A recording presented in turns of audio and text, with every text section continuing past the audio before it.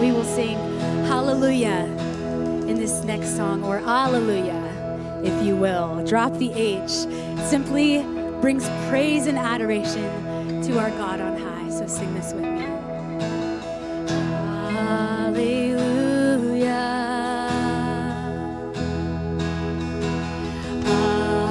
Hallelujah. For our Lord God Almighty reigns.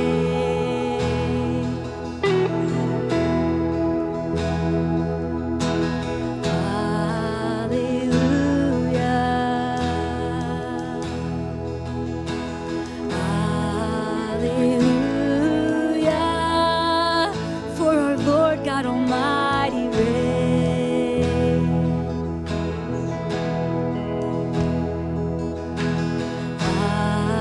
Hallelujah. Holy, holy are you, Lord God Almighty. Worthy is the Lamb. Worthy is the Lamb. You are holy, holy are you, Lord God Almighty. Worthy is the Lamb. Worthy is the Lamb.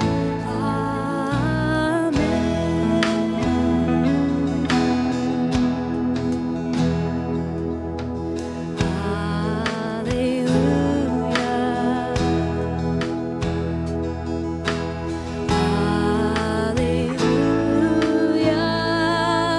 For our Lord God Almighty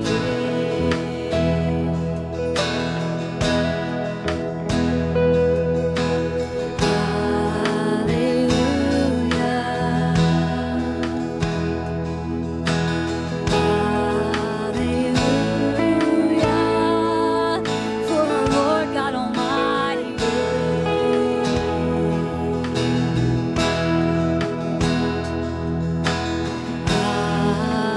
Hallelujah.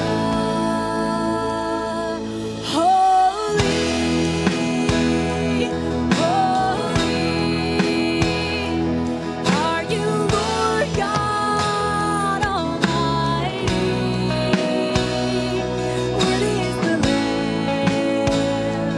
Worthy is the Lamb. You are holy,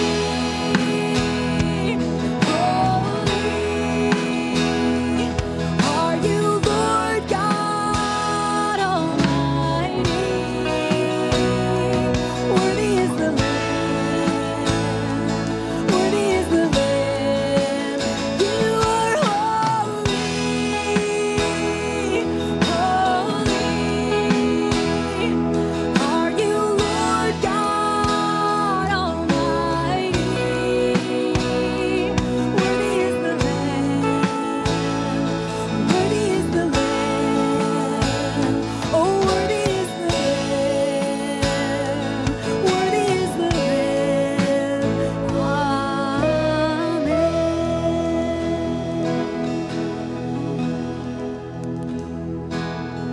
Amen.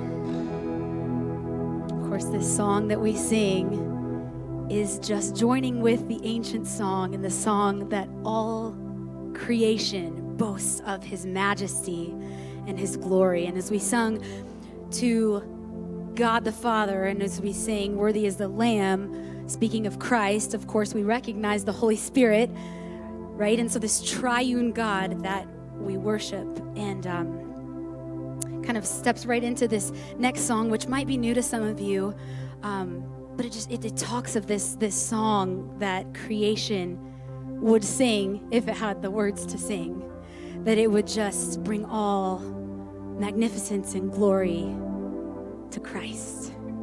And that in our own lives as humans, Christ is most magnified on the altar of our lives.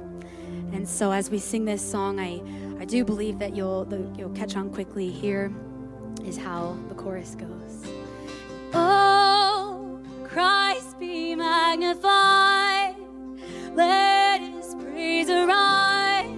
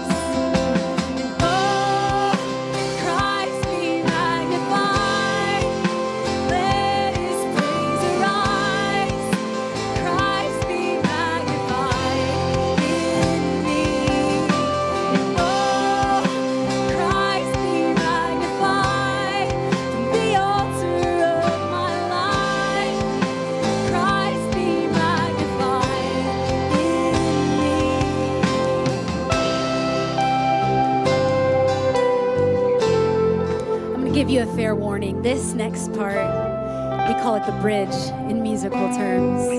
It's long. There's a lot of words, but the melody repeats itself, so I don't think you'll have a hard time following along. But it makes a lot of declarations. You know, I won't bow to idols. I'll stand strong and worship you. And I just want to point out, I know this is awkward to stop in the middle of a song, but I felt led to do it anyway.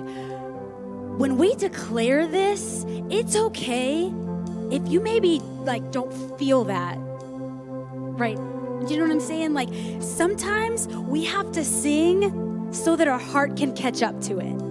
And so as you listen, hopefully, and you'll catch on to it. So we're listening to this body of Christ declaring these things. May you be encouraged, and may your prayer be that you won't bow to idols. May your prayer be that you won't be formed by your feelings, but that we're formed by the truth of the Word of God. I'm going to keep playing. I couldn't play while I talked, but here's how the bridge goes.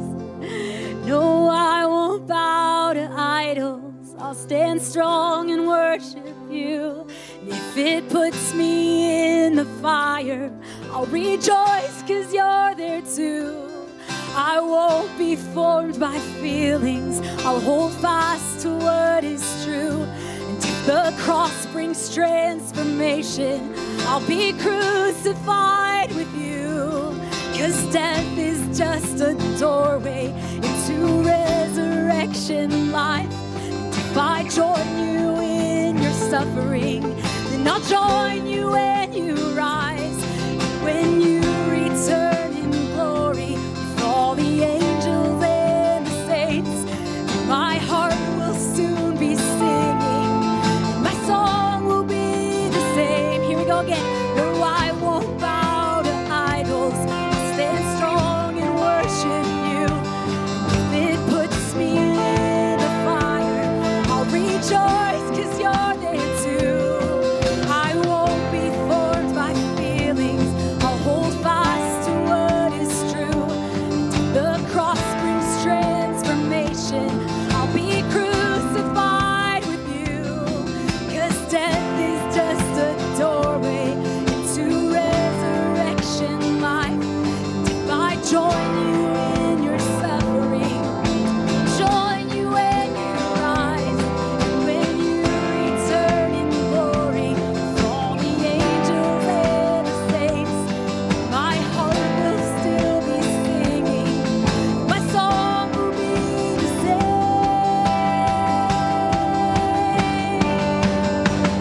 Oh, Christ be magnified. Let His praise arise. Christ be magnified in me. Oh, Christ be magnified. The altar of my life. Christ be magnified in me. Oh, Christ be magnified. Let His praise arise. Christ be magnified in me. Oh, Christ be magnified from the altar of my life. Christ be magnified in me. Amen.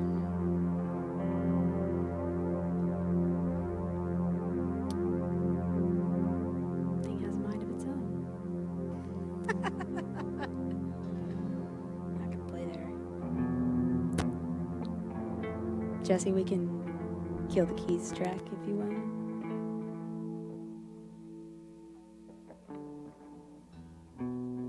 Nobody's gonna want me to play with that happening.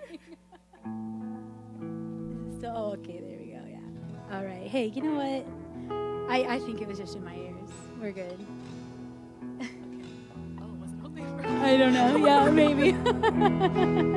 Man, God bless technology, right? Man, it's a good thing His name can still be praised despite our flaws, right? Amen. Let's sing back to the psalm I read this morning about His praise ever being on our lips in His sanctuary. Your praise will ever be on my lips, ever be on my lips. Your praise will ever be on my lips, ever be on my lips. Your praise will ever be on my lips, ever be on my lips. Your praise will ever be on my lips, ever be on my lips.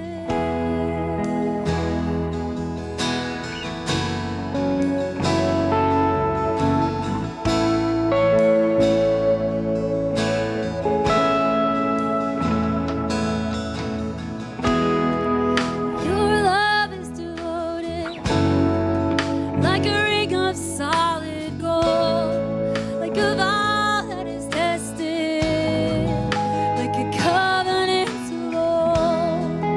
Your love is enduring through the winter rain and beyond the horizon, with mercy for today.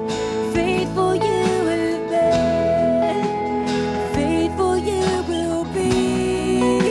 You pledged yourself to me, and it's why I sing. Your praise will ever be on my lips, ever be on my lips. Your praise will ever be on my lips, ever be on my lips. Your praise will ever be on my lips, ever be on my lips. Your praise will ever be on my lips, ever be on my lips.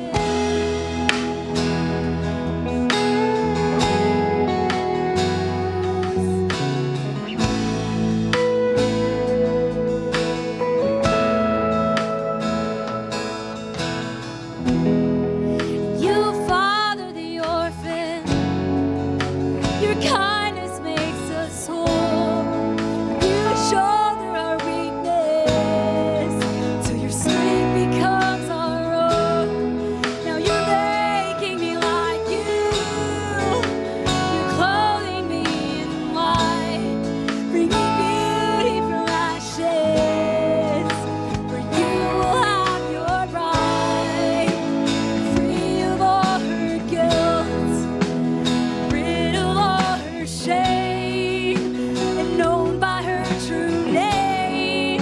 And it's why I sing. Your praise will ever be on my lips, ever be on my lips. Your praise will ever be on my lips, ever be on my lips. Your praise will ever be on my lips, ever be on my lips. Your praise will ever be on my lips, ever be on my lips.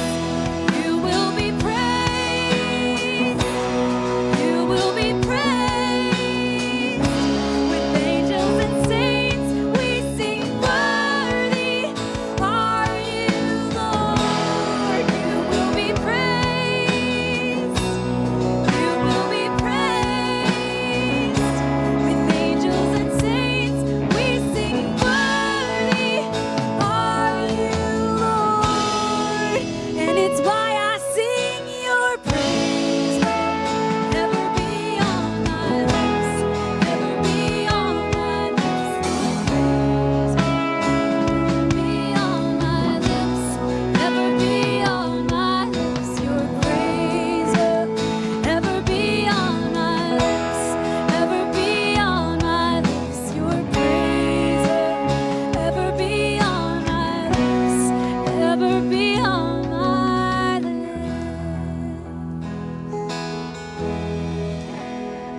Would you pray with me? Lord, I know that's somewhat of a monotonous prayer, but God, I have to believe that you are okay with monotony. We read that your angels sing over and over, holy, holy, holy is the Lord God Almighty. The whole earth is full of your glory. And God, maybe that's been sung to you 1,000,000 times or 20 million times, and it will continue to be sung. And if that is true, may our lips just ever praise you with the same words. God, may our life, may our action, may our speech, our conduct all just point to you and your glory, and may Christ be magnified in everything that we say and everything that we do. God, we want to please you. We ask that you would be with the needs in our congregation. Lord, they are many. And we ask for comfort. We ask for healing. We ask that your presence is more aware. God, we know you are with us. Help us be more aware. God, we love you, and we want to leave this place changed because of the fact that we have encountered you here. And so I pray that as Pastor Brian comes and brings the word that you have laid on his heart, God, we would have open ears, open minds, open hearts to the way that you want to speak through your servant, Lord. We love you, and we just want our lives to show that. Amen. So do you know someone who likes to talk? Husbands, be careful. Just kidding. Years ago, I used to hate to talk. That might surprise some of you, but growing up, I think I've shared before, I had a stutter when I was a kid, and then even into my teenage and young adult life. And because of that, I was very guarded with my words because I never knew what word I would get hung up on would cause me to start stuttering. And it got to a point where it was embarrassing, and I just tried to avoid opportunities where I had to talk. Or if I didn't need to talk, I'd try to kind of stay in those environments. And of course, once in a while, you kind of put yourself where you have to. We had a job interview or a project at school, so there were words I taught myself to avoid. But then, excuse me, when Amy and I accepted our call into ministry, God did something to me, touched me, and helped me with that stutter, to where I don't do that as often. There's still times where it creeps in, and it kind of helps keep me accountable to Him and keep me in line with what He wants me to do. And He created a monster. Because now I do like to talk, and my wife's thinking, well, he's the one who likes to talk in our relationship. Well, sometimes, not always. Our daughter came up and visited yesterday, and we were out celebrating a birthday, and Maya, who just turned 9, wanted to ride with her sister back home, and of course her sister said, sure, that'd be a good time to spend together. And we got back to the house, and our older daughter said, she didn't stop talking the entire drive. Okay. Maybe you live with someone like that. I don't know. I don't need to know. But we like to use words. We are people that express and communicate and share life with words. And today we're going to talk about the words that we use and the power that they have. And just kind of a little bit of a reminder, we're in the midst of this conversation we're having about resetting as we enter into this new year, 2023. And we began with God resetting our hearts, getting our hearts back in alignment with who He is and who He wants us to be. Last week we talked about resetting our minds, and we shared out of Mark chapter 5. And we read this story in Mark chapter 5 about a man who was described in Scripture as a madman. He was tormented, he was possessed, his thoughts, his thinking were not his own.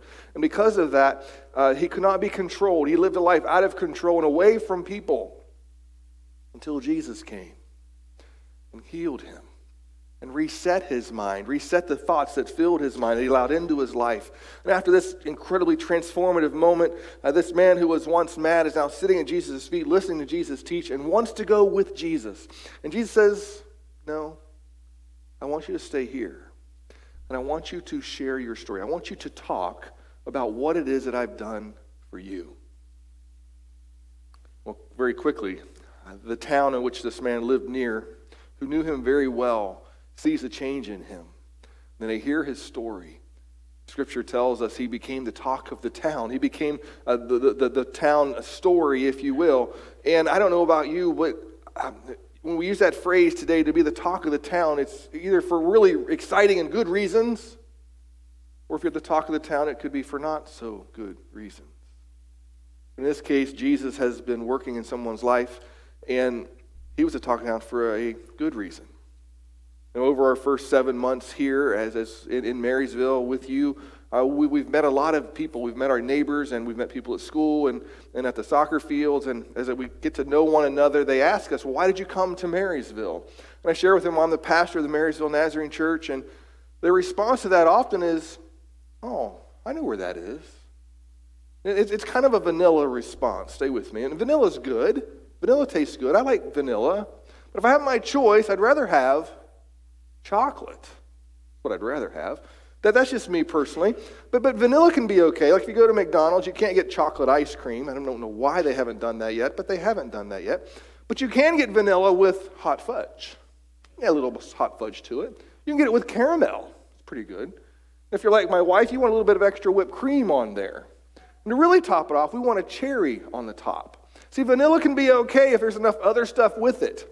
But what I've experienced so far, and maybe I haven't been here long enough, or I'm still getting to know the community, still getting to know the church, is that I want us to be more than vanilla.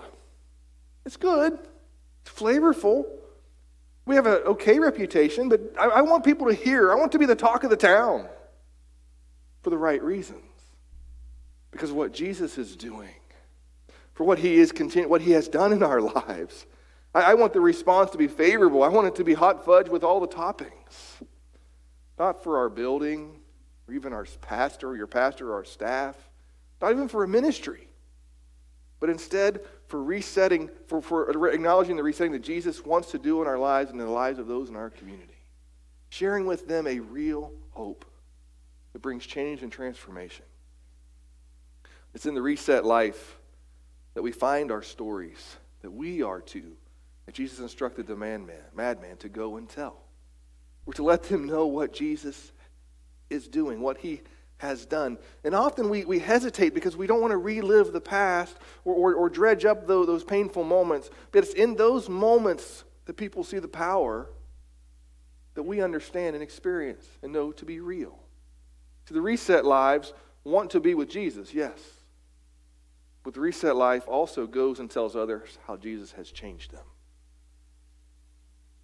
So the words that we use, they're the words that give description to this change. We began this conversation, and I hope you understand it's been very linear, it's been progressive. There's different places I'd like to have started. But in this, we have to start with our hearts. Our hearts then have control over what we allow into our minds, into the thoughts that we think. And now the heart and our mind are now out of that comes our voice. And to reset, to restore something to its original design, to set something back to its original purpose, to reset our voice. We were given a voice, as we just finished doing, to praise, to worship, to tell of the good news, to tell of the good things that God does in our lives. What does it look like? Or in this case, sound like? For our voices, for the words that we choose to speak, to be reset for the glory of God. And just like last week, as we talked about our minds and things that we think, we could go in a lot of different directions. And the same is true this morning. And I wish I had time to talk about all of them, because I certainly could. There's a lot of words we could fill with those stories. But we're going to keep it pretty condensed and tight today. So I think God's already at work, already kind of reminding you some things that you've said, or things that have been said to you, the power, the impact that it's had, maybe the change that he would like us to make this morning. I think too often we don't pause, reflect upon the impact our words have. In our house, sarcasm is like a second language that we speak. And at times it's funny, but there's also a point in time we have to recognize you can go too far, where it can become negative. One of my kids doesn't receive it very well. It's not a language that she likes to engage in. She takes it a little bit too literal. We have to recognize that. Our words have power. The power of life and the power of death. We read that in Proverbs 18:21. The tongue has the power of life and death, and those who love it will eat its fruit. Encouragement often, though, comes from these same spoken words. So does discouragement. Proverbs 12, verse 18. Reckless words pierce like a sword. Speak life is to be a person who encourages, who lifts others up, and speaks blessing to others through what we say. And I love what Solomon wrote in Proverbs 18. From the fruit of their mouth, a person's stomach is filled. With the harvest of their lips, they're satisfied. The tongue has the power of life and death, and those who love it will eat its fruit.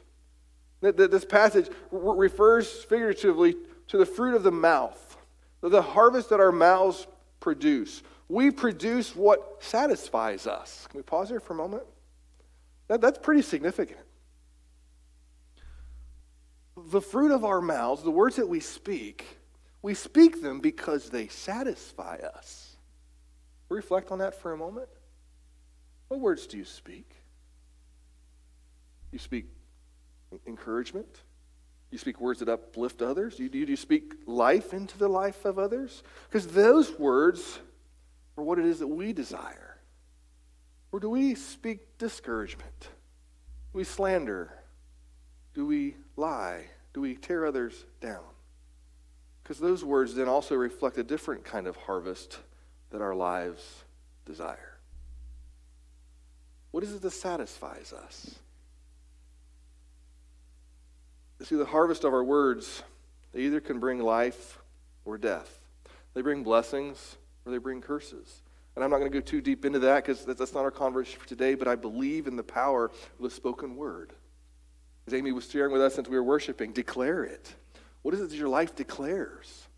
Who is it that means something to you? What is it that you're all about? What is it you're pursuing? Our words speak to that. Dig a little bit into Matthew chapter 12 in just a few moments. But before we get there, we have to understand, Solomon understands this. Proverbs 10 verse 19, he says, too much talk leads to sin. This is funny coming from a man like Solomon who had a lot of wives. He would have understood this. Can joke about that. But he's right. Too much talk leads us astray. Too much aimless talk without direction. We can talk about the weather. We can talk about sports. We can talk about those things that interest us. We can talk about fashion, or we can talk about even others. If we're not careful, before too long, even our talk represents what it is in our side of our lives that satisfy us. Score of a game, or a bright sunny day. Things that are not inconsequential, but really don't matter. The greater scheme of the spiritual life that we're speaking of today. See, our words have consequences. When a witness testifies in court, his or her words decide perhaps the fate of a defendant. Words can affect the emotional and the spiritual health of someone we care about. Words can destroy marriages and friendships, churches and ministries. Careless words are often tossed about without us even thinking about it. But words can also be positive. But the words themselves, they aren't necessarily positive or negative. They're a reflection of rather a heart that is. See, too much talk leads to sin, as Solomon writes. We've all been impacted or hurt or wounded by negative words. I just want to touch on this for just a few moments, and we could talk about negative words for a long time, but some of you are still carrying the baggage of the negative words spoken into your life. That comes out in the idea of complaining. We see problems instead of possibilities, and then when we do that, we complain. We see obstacles instead of opportunities. We complain about it. We might complain about other people's driving. They're never as good as we are, right? We're the best drivers in the world are gathered in this room, right? We're never one's a mistake. I got to be honest, this week I wasn't one of those drivers. We've all been in that situation where someone's cut you off, or they're going too slow, or they don't use their blinker. This week I pulled up to a stop sign, and I came home a different way than I normally do. And the way I normally come home, there's all these four-way stops. And I came up this different street, came to a stop sign, and it wasn't a four-way stop. But in my mind it was, and I just pulled out. I'm sure I was called some really nice words, and I'm glad he didn't know at that point that I was a pastor of the Nazarene Church in Marysville. Then we'd be the talk of the town for a different reason. So I was that guy getting honked at, being called an idiot. What were they thinking? And all the moment, I'm thanking God for grace in that moment. It's another way that we can use our words. Praise Him and thank Him. We can complain about others and we can criticize others. Criticism comes when we don't understand grace, where criticism comes from. We forget the depths of our own sin, our own faults, our own shortcomings. And when we criticize, we show that we don't understand the breadth of God's grace and why He came. It's easier for us to look at others and complain and criticize, and then, of course, we can lie. Lying, if you really dig deep enough, we get to the point where lying is a trust issue. We don't trust God, we don't trust someone else, and we ultimately make up a story to make ourselves look better or to cover up a wrong or something that we've fallen short in, and it traps us, leads us to bondage. Where truth brings freedom, lying brings captivity, all because of the words that we might choose to use. Then there's gossiping. Well, if you really get down to it, here's what gossip's all about. I am strong because they are weak. I look better when they don't. I can talk about them because that's not me. Where the gospel instead proclaims, I am weak because he is strong. And we can guise it, we can cover it up, we can even disguise it in this idea of, well, I'm talking about them because you need to know because I really am concerned for them. Well, I'm so concerned, I don't need to share all the details. I share the details because I want to, in some small way, lift myself up. And I'll just stop there because that's a whole other sermon in of itself. Again, as long as we put, God bless their heart at the end of it, that might make it okay. Again, the power of words. Some of us today have had negative words spoken into your life. It hurts. It's hard. But the power of an encouraging word at times is immeasurable. An encouraging word can just light up someone's life. It can change someone's life. It could save someone's life. Words can inspire, they can excite, they can motivate, they can love, and they can comfort. And I'm glad that we also, while we have the testimonies of hurtful words, we also have the stories of positive words, each and every one of us here today. They don't always last as long as we would like. They don't always stick with us the way that the hurtful moments do. So today we're going to be reminded of the good news, but also we're going to look inside and ask ourselves, what is it that's coming out? What in our lives needs to be reset? And you may still be back to week one where you're still working through this heart reset, and that's okay too. And then this conversation also lends itself to being open to this idea of resetting of our minds and our thinking. See, all of these things work together. Because we're not one person with three different parts. We're one person, and out of us comes this different expression of what's important to us, what satisfies us, as Scripture tells us. See, what Jesus does, he gets to the heart of the matter. And he reveals to us, reminds us, if you will, in his word, Matthew chapter 12, where I'll be going here in just a few moments, that our words originate from our hearts. And this is why we started there a couple weeks ago. Because out of our hearts, our thinking is shaped. Or the things that happen to us is molded and put in the right places in our heads where we use them later. And then out of our thinking and our thoughts, our words are marinated. When the right time comes for us to open our mouths, or the inopportune times when we open our mouths, what's inside eventually does come out. Matthew chapter 12, a little bit of context. Jesus has been teaching, and he's got this mixed audience. He's got his disciples with him, but also around them are some Pharisees, some religious leaders, and Jesus recognizes who's in the crowd. But he doesn't change his message. His message is for all of us, because very easily we can become the Pharisees if we're not careful. So the message is for all those who are willing to listen and to hear it. And Jesus begins talking, and in this moment, it's the Sabbath Sunday, and they're walking through a field. His disciples are hungry, and they start picking heads of grain off the stalks of wheat as they're walking. And the Pharisees are kind of watching, and they're following Jesus. They're waiting for him to mess up. They say, oh, we've got him. Look what his disciples are doing. It's a Sabbath, and they're working. What they described as work. And Jesus starts, he knows what's going on, and they're criticizing Jesus. And he says, look what your disciples are doing. It's unlawful. You're breaking the spiritual laws. Jesus kind of shakes his head. He says, don't you understand what the Word of God says? I mean, wouldn't you take care of your animals? Wouldn't you take care of everything else? Why wouldn't we take care of ourselves? Keeps going, goes to the synagogue, and there's a man there who's got a shriveled hand, and Jesus reaches out and heals him. He's working on the Sabbath. What's he doing? Now he's healing someone. You can't, what? That should have been a praiseworthy moment. But Jesus is recognizing what's in their hearts, and it's starting to come out. Then the Pharisees get to the point where he must be demon-possessed. He must have this demon in him because he's doing all of these unlawful things. Jesus quickly corrects them on that. And he gets to the point later on. Verse 33. Make a tree good, and its fruit will be good. Or make a tree bad, and its fruit will be bad. For a tree is recognized by its fruit. Basically, he's asking, what fruit are your lives producing? What's on the inside eventually comes out. What fruit is on the inside eventually comes out. What seeds are on the inside eventually is what dictates the fruit that's produced. And in verse 34, you brood of vipers. If he wasn't on their good side before, he's definitely not now. You brood of vipers. Listen to yourselves. Go look in the mirror. How can you who are evil, you ever thought for a moment what Jesus thought about Pharisees? There, you got it.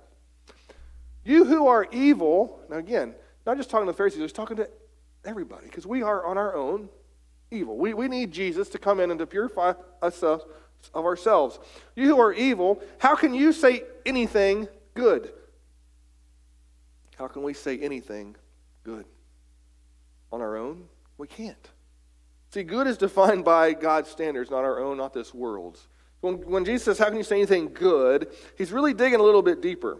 Then he says, for out of the overflow of the heart, the mouth speaks. On the inside comes out. We have to watch what it is that we say. We can hear it. We can listen. It's a measurable. It's a reflection of what's on the inside. Verse 35, the good man brings good things out of the good stored up in him. The evil man brings evil things out of the evil stored up in him. But I tell you that men will have to give an account on the day of judgment for every careless word they've spoken. Every careless word we have spoken. Whew. We think about that for a moment. We're not careful. That could bring this despair and hopelessness over us. Can we be honest for a moment? Can't, right? Out of the good in us comes out. Well, whatever's on the inside comes out. Verse 36, but I tell you that men will have to give an account. We're going to have to give an explanation.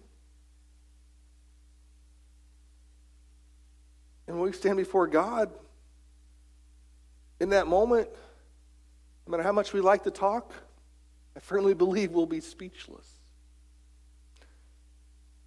And that's when we're going to need Jesus to step in. Aren't you glad for that?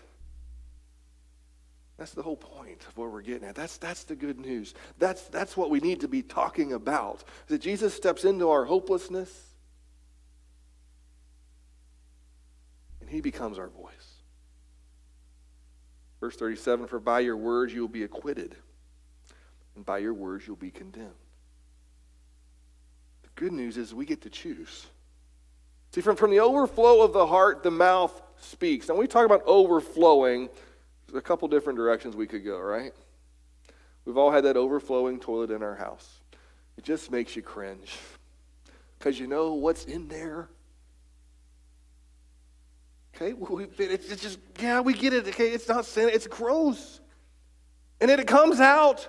And it's not just now the toilet is dirty, now the floor is dirty, and everything else is touching, and it's like, oh, this is just awful. That's what God's talking about. Out of the overflow of our mouths, it touches other things. But then there's a different type of overflow. You ever been to a wedding or a party? They have these fountains. And out of the top flows this chocolate. Oh, yeah. I saw one even better the other day. I have not experienced this yet, but I can't wait for the day. It wasn't chocolate, it was sausage gravy. Oh, yeah. Now we're talking. Coming out of the top of this fountain. You take your biscuit, you just stick it under there. Just belly up to the table there where the fountain's sitting, I'll be happy. That's a good type of overflow. We can see the difference between the two examples, can't we? And are you the toilet or are you the gravy?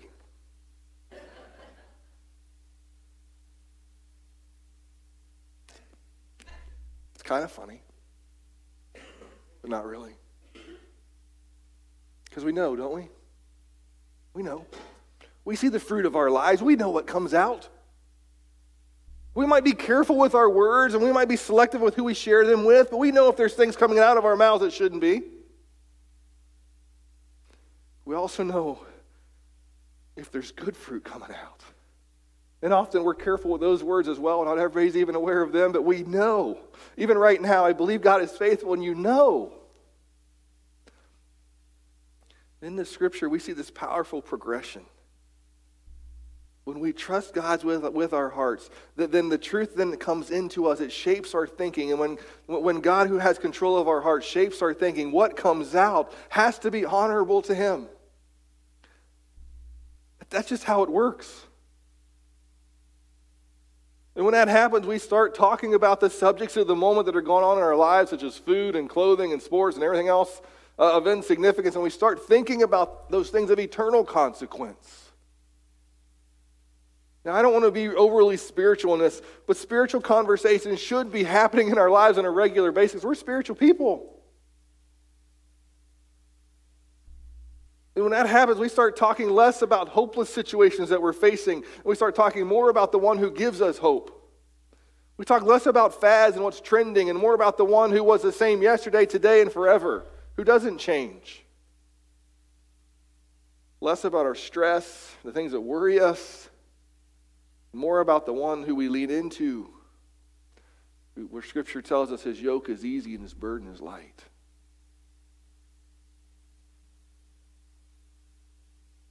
It's not that these moments in our lives aren't still significant or have an impact on us. They do. That we think more of the one who's with us in the midst of those circumstances. Our faith in him becomes something that's lived out, not just talked about. We fill our minds with his word. He guards our thinking. When he guards our thinking, that shows that our reset hearts become visible to others. See, at its core, God desires that we become people who see an opportunity to speak truth into the lives of others, and we grab a hold of it before it's gone. You ever had a regret when God opened the door for you to speak into someone's life, and let's be honest, we just didn't do it? I have. And later on, as I've kind of gotten away from the situation, God's spoken to me and says, boy, you had a moment there. Missed it. Oh, Lord, I'll never do it again until it happens again. See, when Jesus was walking the earth, now it's easy, Jesus, he was God himself. So, of course, he would get all these moments right. But he did what he did, and he said what he said so that we could pay attention. That we would recognize that we would be able to do the same things. Jesus tells his disciples in Scripture, says, you will do even greater things than these, he tells his disciples. So why do we read God's word and think, well, I could never do that? What Jesus said we should do, he did it first. What he said we should say, he said himself first. He spoke truth, he spoke love, he spoke kindness and forgiveness and restoration, healing, peace, and hope. He spoke these things into existence. To the winds and the waves in the midst of the storm, he said, be still. To Lazarus, he said, come forth, and brought life. To Nicodemus, he spoke about salvation, saying, you must be born again. To the wise young ruler, he spoke love. Love your neighbor as yourselves. To the man with the withered hand, he spoke healing. To his disciples, he spoke peace. Do not let your hearts be troubled. While the world has much trouble, I have overcome the world. Jesus speaks these things to us so that we could look at them as the truth that they are. And to us, he speaks hope. He says, I will come for you. Take heart. I will come again. I'm coming back. I'll send a counselor to take care of you. You don't have to do this all on your own. Example after example of Jesus speaking truth and peace and love. And we are to receive that. And we are then to go and do the same. See, once we've allowed Jesus to reset our heart and mind, we shouldn't be surprised when we're given the opportunity to speak up for God. It's going to happen. That's one of those linear progressive things. It's going to happen. That is the next step. But for many, you're always going to get my honest expression. For many, it's where we take a step back. God moves in our hearts, and we get this transformation piece right. We want it. God begins to alter our thinking, and we see where he's going with this, and when we like it and we want it. But then comes a moment where we have to speak up. I'm like, oh, wait a minute. God, when it's just me and you, that's one thing. But when I have to then talk to others about what you've done, that changes it a little bit. That's a tough truth to share, church. But can I ask the question? When was the last time you talked to someone who didn't know Jesus about Jesus? When was the last time? When was the last time you talked to someone who didn't know Jesus? Maybe that's part of our problem, is our circles have gotten too small and too tight. And we don't find, or we don't look for the opportunities. The madman went and told and became the talk of the town. We don't look for that. I think too often we misunderstand. Because each of us have people in our lives who at one point or other have shared, well, I feel worthless. Or I don't know why God made me, or no one cares, or I hate my life. And in those moments, we have a golden opportunity to speak life into someone. Or life is overwhelming, or I'm just really stressed out, or I just have no peace. Let me talk to you about the one who brings us peace. Or I just can't change. I'm just stuck in these habits. I wish I could break them. Let me talk to you about the one who transforms our hearts. And it's not that we're giving out scripture verses and we're talking about here, hey, in this passage, we're not doing an exegesis or we're talking about doctrine and theology.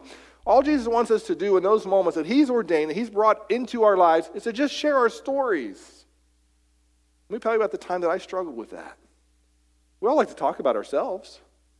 This is a great time to do it. But in so doing, we're also talking about Jesus. Look what he's done for me. In those moments when we share our story, we become conveyors of the good news. We become those who bring hope to the hopeless and freedom to the captives. We help others find sight, find those that are oppressed. We help them find freedom. We can speak healing into someone's life. We speak life into a hopeless world. When was the last time you gave a testimony where you testified to God's goodness? Let me testify to one today. Thank God for protecting my son. He's Seth. I didn't think he'd be here today, so I wrote this in. He's going to be embarrassed. I'm sorry, Seth. Friday on his way home, Friday evening, got a little icy out, got a little slick. He was coming home Friday evening, and the way he tells it, he started spinning on Route 36 between here and Delaware, and he spun about 3.5 times, maybe more than that, we don't know. And he never left the road. And I mean spun, the car was doing, he says, these loop things. And ended up in the other lane facing the direction he's supposed to face. Cars coming both directions, wasn't hit. And we laugh about it, because it's kind of funny to hear him talk about it. But I thank God. Can I testify to that today? And I don't know what God does in those moments where there is an accident. I can't reconcile that today. I understand those are difficult things to explain, and I can't do that. But I can give God praise and glory for what he did Friday. And I do that today because it could have been different. We read in Revelation chapter 12, verse 11. It's one of my favorite verses. They triumphed over him, Satan, by the blood of the Lamb, that's where it starts, and by the word of their testimony. There's a lot that goes on in between. But that's the bookend of triumph. That's the bookend of victory. That's the bookend of how we overcome what we face in this world. That's the bookend of all the things that we see, all of the destruction, all of the darkness in this world. The triumph comes with the blood of Jesus Christ and our testimony of his working in our lives. That's where victory comes. You feel like you're in a losing battle right now, that's where it starts. They did not love their lives so much as to shrink from death. We don't love our lives, we love Jesus, and we let him figure out what happens in between. There's nothing riskier than letting Jesus control our words.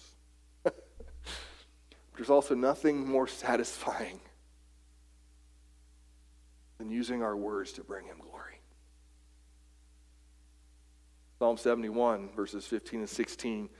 David writes, "My mouth will tell of your righteous deeds, of your saving acts all day long.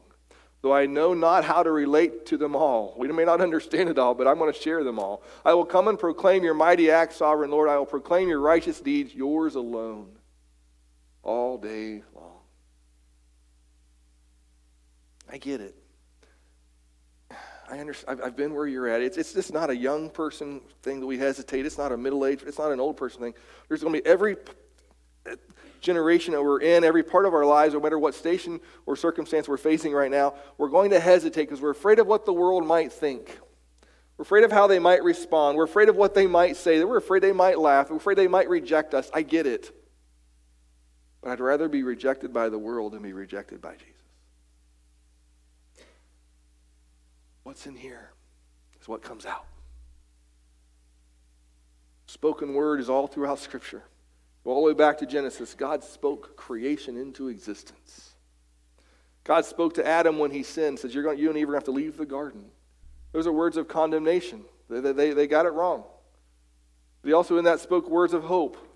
That they promised that Jesus was going to come and bring restoration. God spoke to Noah, I'm about to bring destruction, but I'm going to save you and your family. God spoke to Abraham, I want you to get up and go to a land I'm going to show you. Leave everything that you know, everything that you put your trust in, everything that you depend upon. I'm going to take you somewhere else. Abraham did it. God spoke to David. David was a man after God's own heart. Started in here. What was in here came out. But even David messed up from time to time, and God forgave. God spoke to the prophets through Isaiah. Who shall I send? Isaiah says, send me. God's still speaking to his people yet today. He spoke to Mary and Joseph. I'm going to change your upcoming marriage in a way that you could have never imagined. And it's going to disrupt your life. It's going to be inconvenient. It's going to change the world. And through Jesus, God continues to speak to us. Maybe in your Bible you see the red letters, the words of Jesus himself. He's still speaking. And many of us need to stop. Some of us even, maybe we need to start because we have a story to tell. See, God's placed people in our circles of influence for a reason.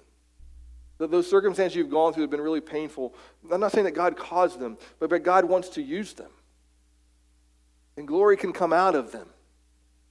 He's going to send you friends. He's going to send you coworkers. He's going to send you classmates that are going to be going through some really tough times. And maybe you've been there.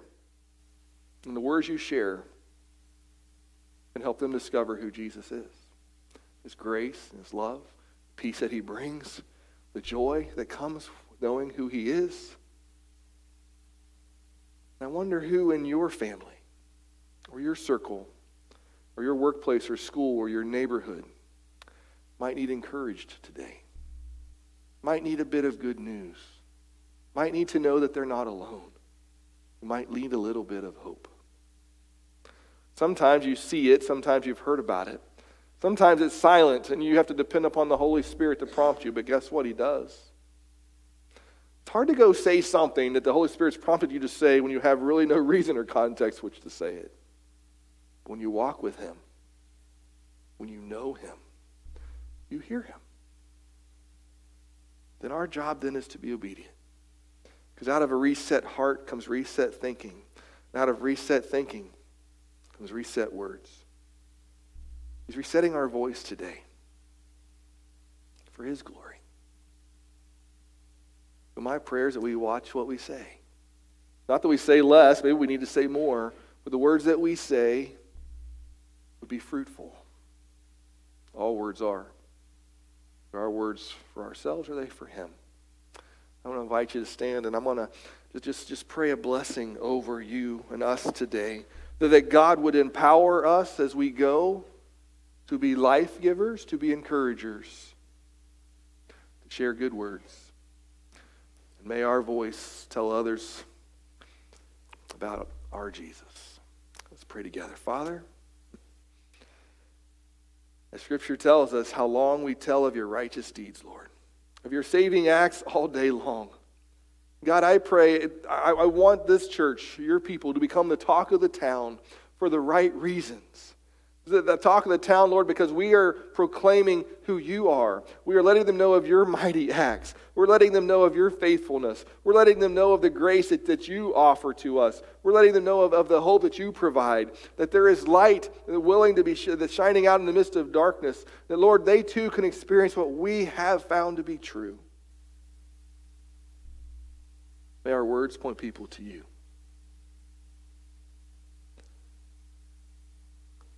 And I pray, God, we'd learn to talk more about you than we do about ourselves.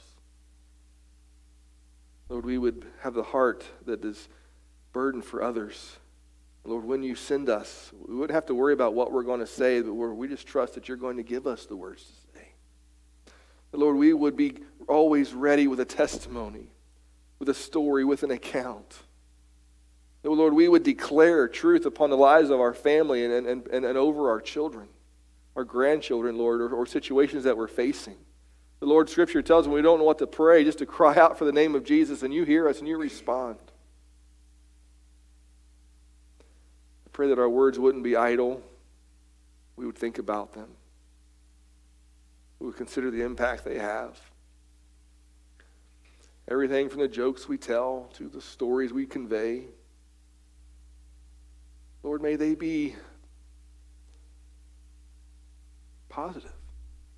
They already are a reflection of what's on the inside, so maybe that's where we need to begin. Maybe we need to look in the mirror or listen to the things that we say or the topics that we talk about and reflect on that for a moment before, Lord, we get to the heart of what's going on.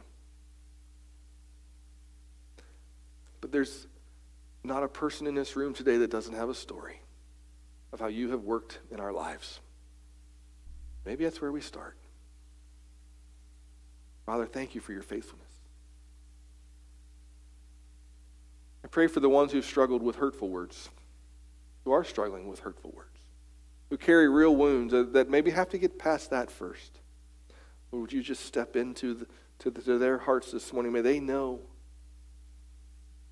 that wasn't of you.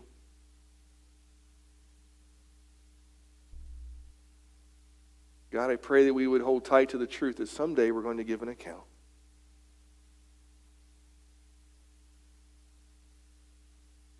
Be a much easier conversation the day we begin speaking good words.